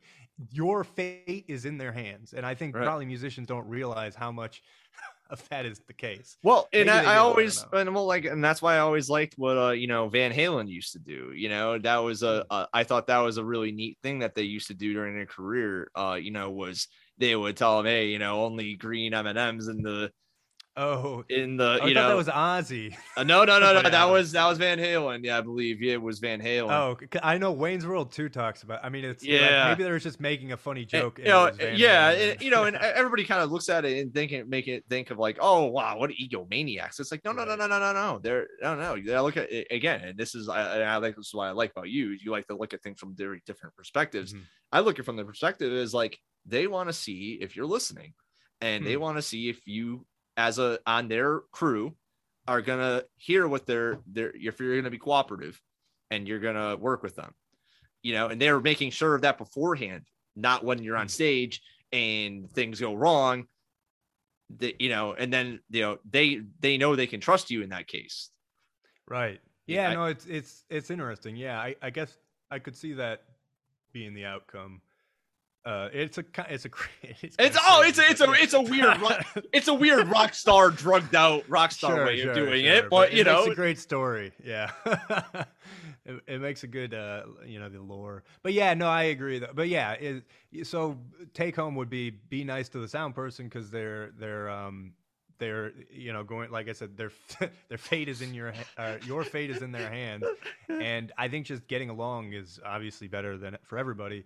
And now I'm not saying that all sound people make that easy to do, because I completely have also been on the other, as a musician, I've been on the other side of things plenty of times. It's like, I'm trying to be nice to the sound person, and they're just like, because they're so jaded themselves and like having, it's like, so understand that too, is that, everybody's coming with their own baggage, and they don't even realize how much of that they're projecting. But we all come in with these stereotypes, unfortunately, about, from past experiences that we've had of dealing with musicians that are really can be difficult. But anyway, yeah. No, that would probably be the only. I mean, that's the most important advice. Yeah. Oh no, I know. And do it if you ever have the opportunity. It's a great. I love that job. That was awesome. Oh, I think it's so good to learn that stuff. I mean, you learn so much in terms of this is stuff I still have yet to really learn. But from knowing what goes into making music, I think it could help you and take your music making further. Yeah, because you understand the other side of it, because there is there's the musician, like, making, the music part of it, but then there's that sound engineering part of just making the sound work. I guess if I want to put it, in layman's terms, but no, but you're absolutely right. And it's like, and the fundamental gears are the same. You're still dealing with inputs and outputs and compressors and equalizers and everything like that. But yeah, it's really fun, because you're just to be at the board and have the control of all the sound for just like an orchestra or something, and like being able to just paint the picture for everybody that's experiencing it right there is like a really sort of fun thing to do. Highly recommend. But it's terrifying sometimes. I can't even imagine. Oh my god. But it taught me such good, just again, it's like, I talked about that all the time, of just being able to think on your feet. It teaches you how to do that, because it's just, there's so many you have to react. Event planning in general is, my hat's off to any event planners. It's such a reactive job. I mean, it's like you have to have a reaction like in seconds. I mean, at times it's just like, you can't think about it too much, which is like horrific for overthinkers like myself to even think about that. So it's like, oh my god, it's stressful. It's a totally different way. You have to like rewire your brain almost. In those situations, you have to basically like rewire your brain and go, well, I just have to do. Exactly. I can't think about this for more than 5 seconds. Right. Yeah. No. Yeah. Exactly. So it teaches you that to a T, because it's all reactive thinking, unfortunately, when it's live.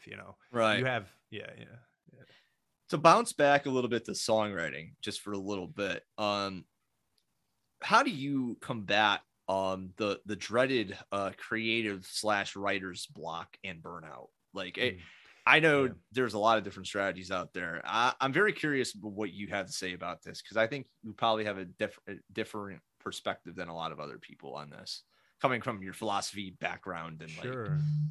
Well, yeah, maybe, I don't know. So I sort of briefly touched on it. It's just I've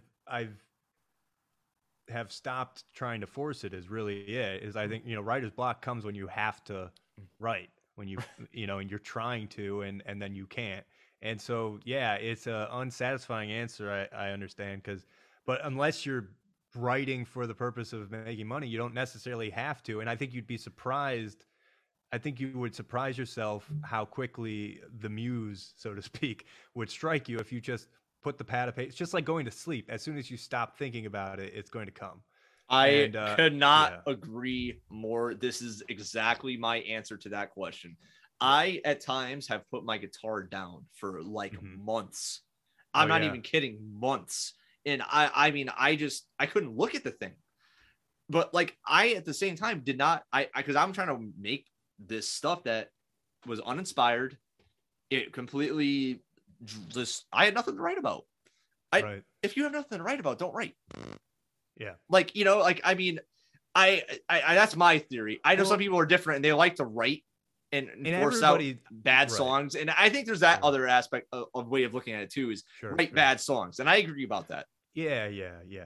And I was gonna say again, it's sort of what is your outcome? Because it's like Chicken or just the egg again. Here we go. right. It always comes down to that. Well, it's the idea that there's, again, also not any right answer for this, but yeah, if because some people sometimes though I will like tackle it as a exercise and just be like, I'm gonna try to have a goal, like what I'm trying to execute, whatever. Like I want the song to be flamenco style. And so, like, putting some parameters on it is one way No, to help with writer's block, I guess is what I'm saying. If I, yeah, because again, it's like I think about it the same way with writing stuff generally, and which, anything. Yeah. exactly, just like writing an essay, which, is probably what I do more. And in that case, I have to because it's for work. And so, just trying to frame the problem is the way that I sort of approach that and outlining. So that could be one way. I don't know if I really have tried that too. Oh, yeah, I guess I have with songwriting. I don't do it that often, but that would be one other way. If you really need to write something, just frame it and put the steps and then just execute. I mean, it's yeah, just execute. Quote, just execute. So now to kind of bounce over to like marketing yourself. Yeah, and I This know, is yeah, I know. I could just tell already. You're like, oh no, I hate this it's question. zero. That's the answer. Yeah. But I like to ask this to everybody because it's I always like to see if you have a plan. What do your strategies for trying to stand out, and like what do you want to offer to incentivize your fans, or do you even want to, at some point in the future? Yeah. Yeah. I mean, because yeah, I don't know. I don't know. I should probably think about this more because part of it is like I was telling you off the podcast, like I was going to be more honest about like, Yeah. going to school. Like I haven't really talked about the medical stuff at all, and obviously not going to mention where I'm going. But a lot of keeping that all on the down low was for the purpose of just not misrepresenting anything. It's like I'm not trying to give any sort of advice here or anything like that. And and I've always sort of, it's like this is just I'm doing this as an impulse. It's like I couldn't stop doing this if I wanted to. I wouldn't have to record it. But part of it's just like I'm doing this and I have the ability to publish this stuff, so why not? Mm-hmm. But there is a part of me that's like, I'm going into a field where it's like I don't know. I don't know what people are, if people have an issue with like having a doctor that also does this stuff, then I guess that's just the reality. But it's, then I'm going to have to sort of make a choice. But this is why I'm not really marketing it, because I don't really have an expectation to become famous or anything like that. It's just, I wouldn't be able to stop doing this if I wanted to, but there's of course an ego part of me that thinks it's good and would like some people to maybe, if they want to listen to it, have the ability to listen to it. Yeah. But I don't really know what the end game is, to be honest, because I don't foresee a future where I would ever like perform, because I'm in a program that it's like I'm not going to, after this I do residency and then I do fellowship. It's like I've sort of locked myself into this life that isn't conducive to music, professionally, certainly. I'm actually just really glad you did this, said this. That whole answer I think is very important to me, because I think it's very different than the answers I've gotten from a lot the other shows, and I've done, and it's because that I think this is a very good realistic way of looking at things. Life is funny, in terms of balance is such a hard thing to maintain. And I think it's smart to not have that expectation always like you do. And I think, we definitely don't get let down nearly as badly, when you just kind of go out and do and don't have that plan, always it's sometimes, and I know that's kind of how I am. That's why it kind of resonates with me, your answer, because I know I'm kind of the same way. I haven't done any professional recordings yet. I'm not ashamed to admit it. I'm okay with it. I consider myself right now a hobbyist player. You may be changing. I would say my stuff isn't professional. This is just all me. Oh no. But it is, in a way, it is. You recorded it and you got it out there on a service. I still have not done that, for myself. And like I said, and that's okay. There's nothing wrong with that, guys. Like, if you haven't done that, don't feel like you have to do what the Joneses are doing. It's not like, it's not a race. Don't do what the Joneses are doing, but do what the Jonas Brothers are doing, right? Yeah, anyway, sorry, I had to. My God! Oh, had to bring them back into the fold. I was not ready for that. I know. I got to refocus my whole. I have to refocus my sorry, yeah, sorry. I need to rearrange my dendritic spines and oh God.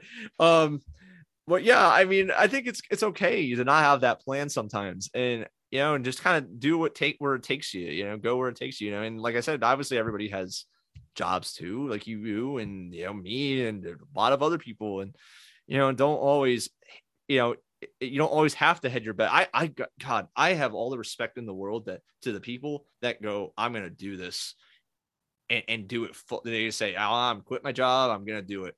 God, oh my God, you're and I have no words of how brave you are and how inspiring that is.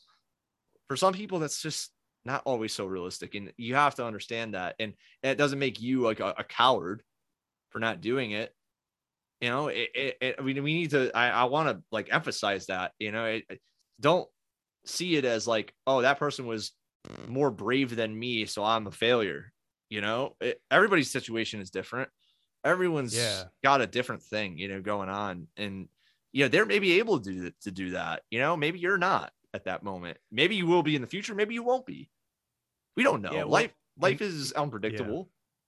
Yeah. And quite honestly, that's one reason that I feel like I stayed off social media for actually a while, because I felt like I wasn't good enough and I was going to get trolled a lot. To be and it's funny to me because you remind me of like the least TikTok type of person.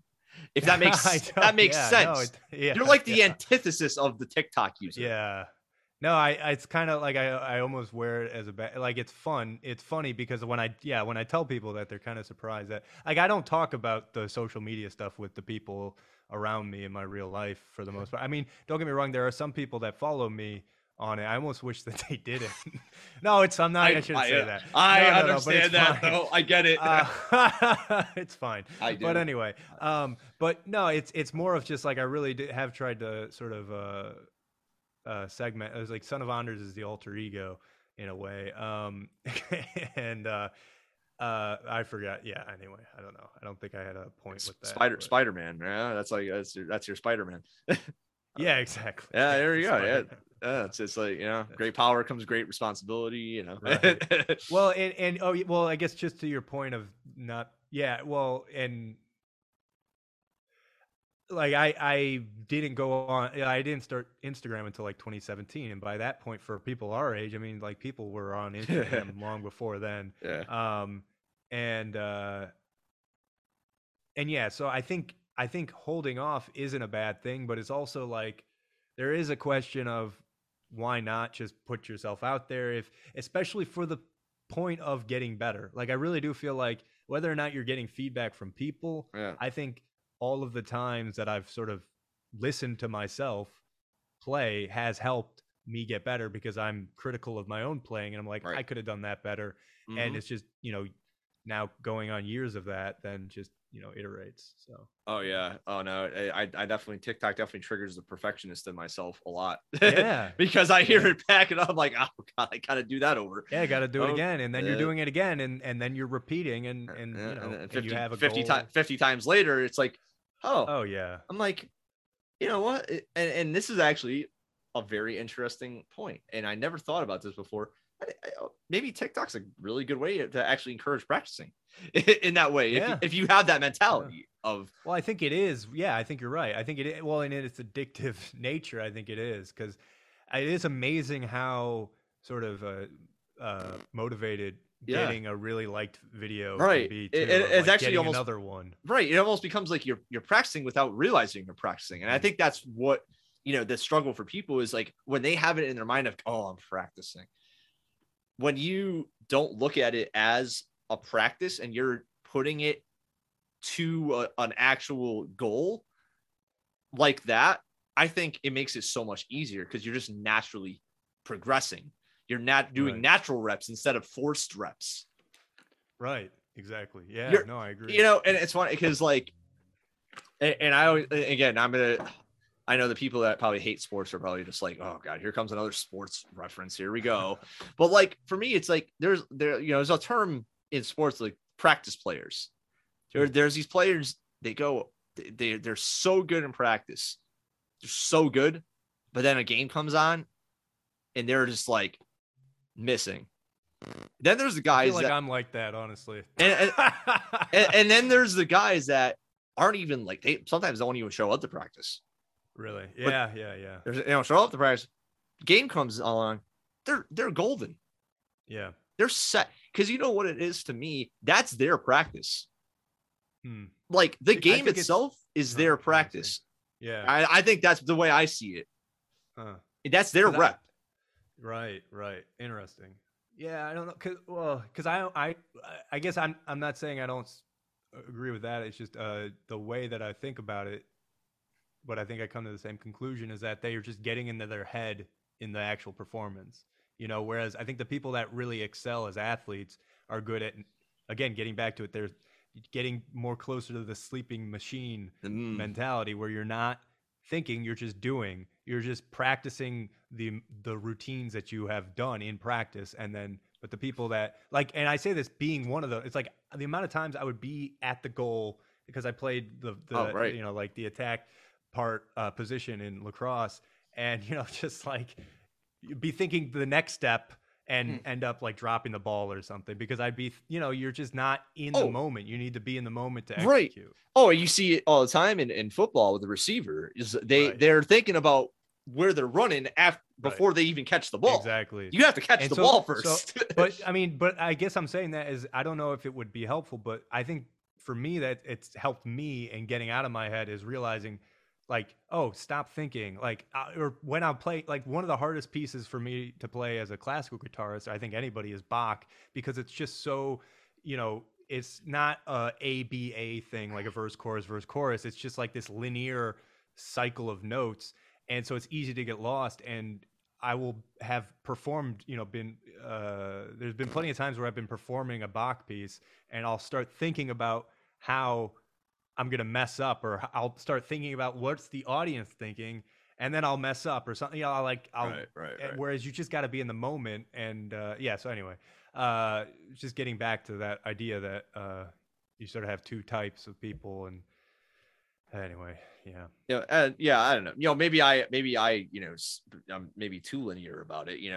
There's maybe a lot of shades of gray in between that and those. Well, sure, yeah. And again, it's like I'm not even saying what you're saying is, I'm not saying it's not right, as I'm just sort of sharing how I approach looking at that scenario. So for and I like to ask this question too sometimes, because I feel like where you grow up sometimes can really like affect your music. So I'm just thinking, you said you grew up in Chicago, right? Outside of Chicago. So just outside of Chicago. How do you feel that inspired, if it did, I could be completely wrong, it had nothing to do with how your sound is. Do you feel like it inspired your sound a little bit, or Yeah, I do. I think blues, like the Chicago blues, like I grew up on listening to that sort of stuff. Buddy Guy, my parents Oh, loved Buddy oh, Guy, who was just a staple. Muddy Waters was, oh, he was from the South, but he, obviously moved up to Chicago and did right. a lot of his blues there.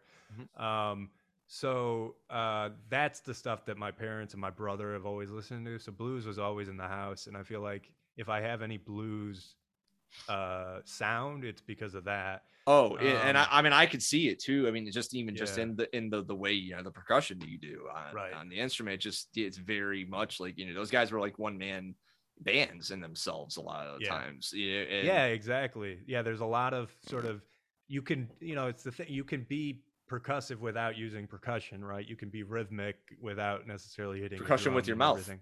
Exactly. It's Or again, getting back to like emphasizing beats with consonants, emphasizing a beat with a T yep, consonant or something like yeah, that, yeah. or a B consonant.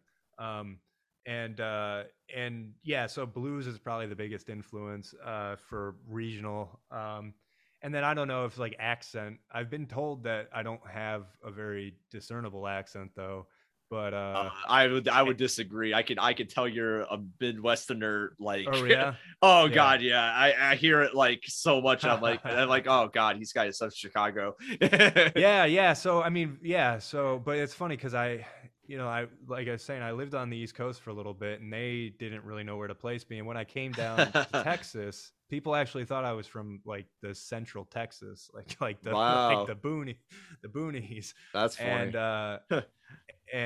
so it was surprising to me. But yeah, no, I agree. There are certain things that I'll say that is like, oh, it's like you'll get the Yeah, Midwesterner will yeah. come out and like okay, and I don't know, So, you so know is one.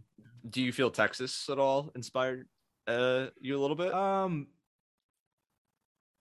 little bit, but I don't know. Because the problem is like my time in Texas has been weird for a number of reasons. Oh yeah, The COVID right. being like half of my time has been during Oh COVID. So no. yeah, no, it's okay. I mean, everybody's experiencing this. So, Yeah. um, and then I was, 2 years before that, but it was med school. So it's just like I wasn't doing anything. I wasn't really experiencing the city, unfortunately. It's just I had no time. Right. And now I'm in grad school, so I have more time, but it's like it's COVID. So yeah. No win Um, situation. yeah, no, yeah. But I'm hoping to sort of be a little bit more active. Honestly, I don't own a car. So I don't actually like Oh. and so I lived in DC before after Oh. college. I lived in DC, and so you don't need a car in DC, you don't need a car in Chicago, or where I was from, Oak Park is where I was from. And then Right. I went to Madison, Wisconsin for undergrad, Oh. and you don't need a car there. So, and now it's just like, yeah, I should probably get a car. So if I get a car, I'll be more motile, and then I'll probably go and do more things and everything like that. I have a friend in Austin now who's a musician, and it'd be good to go out. And he's always wanting me to play with him. All So, right. Huh. not always. I shouldn't say that. He might not always want me to play with him, but he's asked me to play with him. Yeah, like I'm giving myself On a an little too much occasion. credit here. Yeah, I don't want to give myself that much credit, but it would be at least great to see him, and and just I have a friend in New Orleans too, so to go, and I mean all these aren't necessarily like everything's so much. It's like living on the East Coast. It's like I remember driving up to New York while I was in DC, and Oh God. it's like the distance to Dallas Uh, from Houston. yeah, yeah, yep. But That's it's like you go through Philadelphia, you go through Baltimore. It's like oh, the number of cities you go through. it's It's just it's crazy. it's it's wild. Yeah, I mean, I Yeah. I did the drive from Connecticut to Chattanooga, Tennessee once. Wow. How was What that? me and a friend did, I should say. We shared the driving, and it's just wild how much you see. Yeah. Like, Yeah. but there's also that stretch from like Pennsylvania to like Virginia that is just god awful. Beautiful. And, Oh, okay. maybe, I don't know See what that- area we're talking about. Then. I love 'Cause it. I love no, the well, so different- I was gonna say, there's really nice forested areas in Pennsylvania, but I don't know what parts you're talking for me, about. driving Yeah. through that is like I'm gonna You don't fall like it? asleep. Really? Oh, I'm I love that. about to But fall again, asleep driving you're through from that. the East Coast, though, right? You're from the East Yes, Coast. I'm Being like the foliage isn't that different, but it is a little. And obviously in Pennsylvania, which is like, you know, you're starting to transition. But there is, I don't know why, but yeah, and then that stretch where you get into Maryland as you Oh go into yeah, DC, it's just like there's just all of these stretches of deciduous forest is very nice. I don't yeah. know. It's a little weird for me. I mean, don't get me wrong. I grew up like, you know, there was like where I grew up, you know, there's a lot of, you know, trees and everything, but like there's a lot of like stuff to break that up too. Where there's just those stretches where through that East Coast area, man, where it's just like, oh my God, it's just I don't know. nothing. I guess there's. I mean, I'm not saying that there's not industrial waste land in the East Coast, but there's so much in the Midwest, and sadly, that it might also be that is like because you're driving through that for most of your drive until you hit Pennsylvania. Yeah. And then once you hit Pennsylvania, you're like, oh man, this is beautiful. It could be just the comparison. Also, God bless you for even attempting to drive into New York. I mean, you're a braver man than... I almost ended up in New York for school. I was deciding basically between being in New York and Texas, and I just, for what I was trying to do, Texas made more sense. You definitely wouldn't have driven there either. I'll tell you that much. No, exactly. And but I stayed firm in my desire.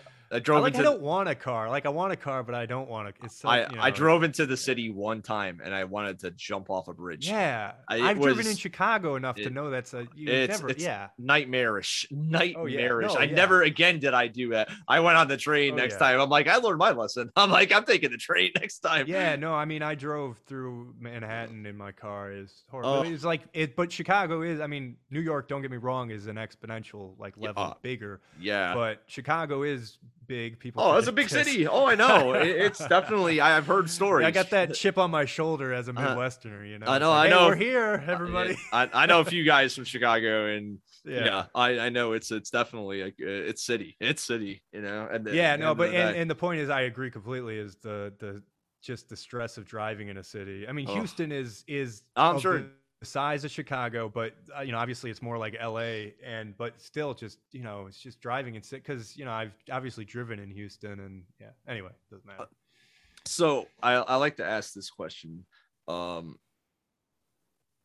favorite 3 albums, like I sometimes I call it desert island albums, but I found that cliche started to become really really cliched, and I'm kind of getting tired of using it. So I'm just gonna basically what if you had to pick like 3, maybe not, it has to be like your all-time favorite, but 3 albums that maybe have impacted you like a lot. Yeah, well, the first one that comes to mind is The Empyrean by John Frusciante. Oh my goodness. I love that choice.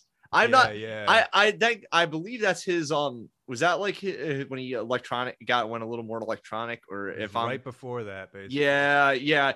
I wasn't as crazy about that sound. It was his last, you could think of it as his last like classical album in a way, right before because it was what, 2008 or 2009. Yeah, it was something around that time period. But wow, I was a junior in high school, so I was like, it was just hit me in exactly the right way at that moment in my life, and it's just really imprinted on me. Why am I not shocked you're a John fan? Like I'm not. Dude. I am not shocked in the least. Like I'm a huge John fan myself. I actually have a T-shirt of him and everything. Really? Oh wow. Yeah. No, he's definitely probably him and like Paco are like, in terms of guitarists, are probably the most influential for single guitarist I've listened to. I don't think people realize how good of a guitarist John is. Yeah, he's great, and a musician. Just a really good musician. God, it's just a brilliant mind. I mean, my lord. I mean, it's just that guy's mind, how it works, is just unbelievable. I mean, it was probably to his detriment, unfortunately, a couple times in his life, but for obvious reasons, and it's funny because like, it's crazy because some of the drugged out stuff that he made, I mean, is better than some people what they can do sober. And obviously it's stuff that he's not particularly proud of. But you're talking about Niandra and the T-shirt. Well, actually, more like, was it like "Smile from the Streets That You Hold"? Is like kind of the album that he made. he basically Right. said he made it for drug money, and Right.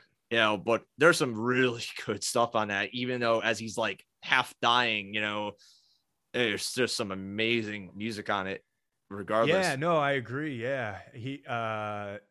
Yeah, he's a big influence, and his sound and when the Chili Peppers too, because that's how I've heard of, Oh, found out about it. Like obviously, Stadium yeah. Arcadium came out my eighth grade. I was in eighth Yeah, grade when Stadium I remember. Arcadium came out, and it's Oh, just like me and my friends, it blew our minds. yeah. And that's when I became hooked on Frusciante. And it's just like he has some guitar parts on because Stadium Arcadium's a really influential album for me too. I listen to that album, that Chili Peppers album, a lot because like it's particularly the last 4 songs on that album. I would just like play as I would go like drive out to my guitar lesson in high school. Uh, you know, my like I was talking about forgetting things as you learn new things. I've pushed, Yeah. on the top of my head, I've pushed the names of the songs out, but the last 4 on Stadium Arcadium are influential. And then just other albums, White Blood Cells by the White Stripes. The White Stripes is one of my go-to. Like Jack White, another big influence. Oh yeah. Led Zeppelin. I mean, they were the first like rock and roll band I really got hooked on. Pink Floyd, the Oh Beatles, God. like really the White Album and the later stuff. Oh yeah. Yeah, no, I mean, there's so many things. Like right now, I've been trying to really listen into a lot of different, like new, like contemporaries. I would say people my age and around my age. Like people that are actively releasing music. But the stuff I grew up on, it was all that stuff. And yeah, I would highly recommend people to check out Paco de Lucia because I think he has some really great albums with this singer Camarón de la Isla, and there's just like a really just good album. I forget the name of it because it's in Spanish, but just these 2 Spaniards just whacked out on cocaine playing music. I mean, what's wrong? How like, that's the best marketing I've ever heard for anything. I'm sold. I'm like, yeah. No, but it's just really good because, all right, I should say allegedly. All right, I'm not trying to get Allegedly. And rest in peace also because I think they're both deceased. So I should shut my mouth right now. I'm speaking ill. I'm not speaking ill. I'm not saying no judgment. But anyway, it's a really good album, and yeah, I wish I could remember. It's got a green cover, but I would just binge that album, and I feel like that album had a lot. It's just like again talking about imprinting audio sounds onto your mind, just like the rhythms. I haven't really ever studied flamenco, but I've listened to a lot of flamenco, and just you can just take up rhythms without even realizing it. And I think I did a lot just that way because it's just something about the rhythm of flamenco music is really always cool. I'm curious what you think about pre John Red Hot Chili Pepper stuff. Well, I'm talking like Hillel Slovak when he was guitar player. I don't know if you've delved into it at all. Yeah, no, I was a big Chili Pepper fan. I almost think they're almost like a very different band. I think. Yeah, they're totally like a very funk like driven band. I mean, they weren't. It's not like they weren't funk driven after that. They obviously always had that influence in their sound, but they were really leaned into it back in the 80s. Right. Yeah, no, I liked it a lot more when I was younger. In that I just listened to it a lot more. I won't say that I don't like it now, I guess, but I don't listen to the early. Like if I go back and listen to the Chili Peppers, it's generally going to be like later stuff.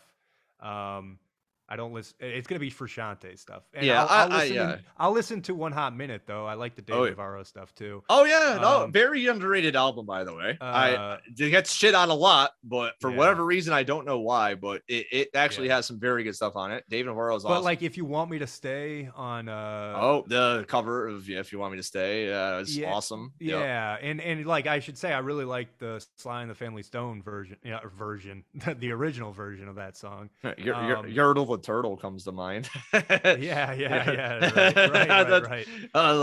It's like, it's just they just did some really wacky stuff when the slow Hillel was a guitar player, And Yeah, they did. So no, so I liked it. Yeah, police helicopter shock the sky. It's yeah. like that stuff you could just get really pumped up on. So I remember being in high school and we would just use that music to just get like just wild, just like to get all that energy out. Yeah. energy out. Yeah, you just whatever. And then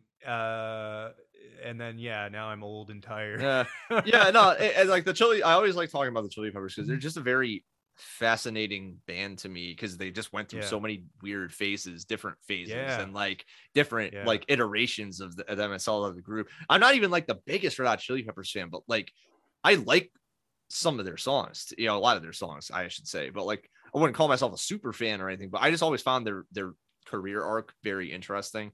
So I'm like, it's interesting to see how they like kind of influenced you in terms, especially John. Yeah, no, obviously. they've influenced quite a bit, I would say. They were them. Yeah, the Chili Peppers are probably the most influential to the point where like I feel like I was sounding like them too much when I would play.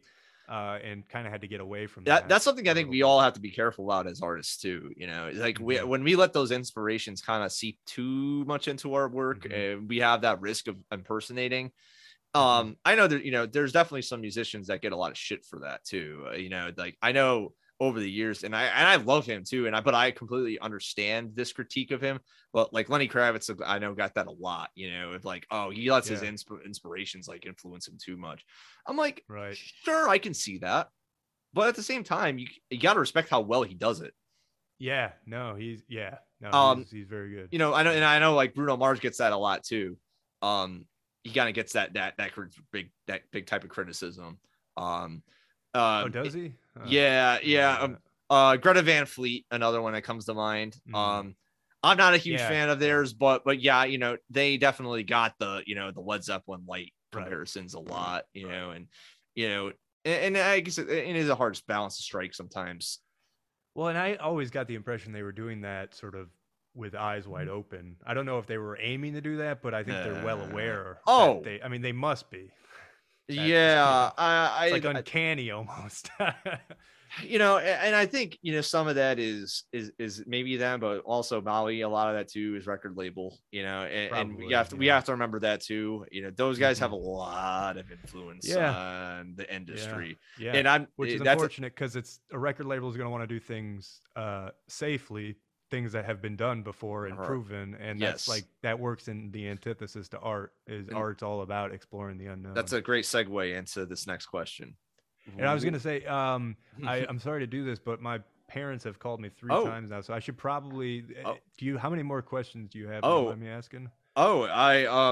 Not a lot. So if you want me, I could wrap this up right now. It's not a big deal. We can do one or two more questions. Yeah. I didn't mean to end abruptly. I should probably make sure nothing's wrong soon.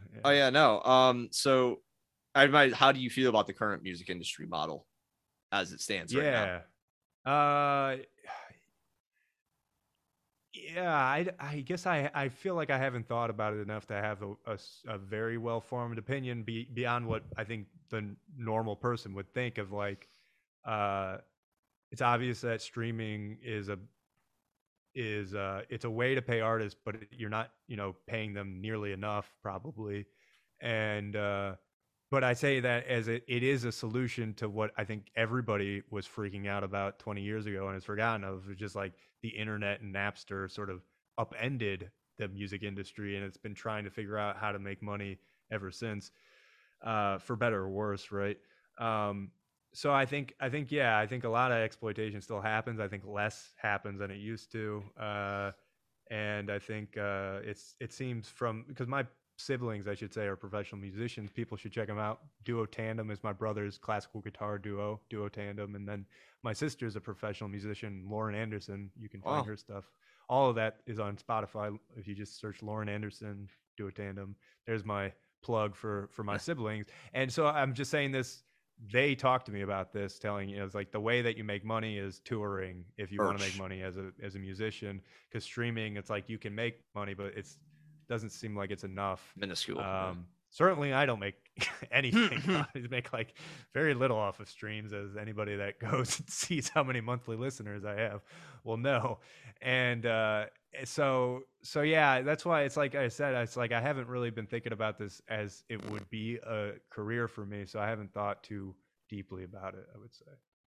No, yeah, not and I think that's a solid answer. I mean, like you said, it's what I think a lot of us have dealt with in the industry now. It's like, how do you find the way to monetize? How do it's the way, different ways now. It's the more the merch and more the touring, and that's the big part of it. And I always tell people, it's like, if you really want to make the money off it, you got to do that stuff now. Right. That's really, you have to go that extra mile and make sure you have that stuff if that's what you want.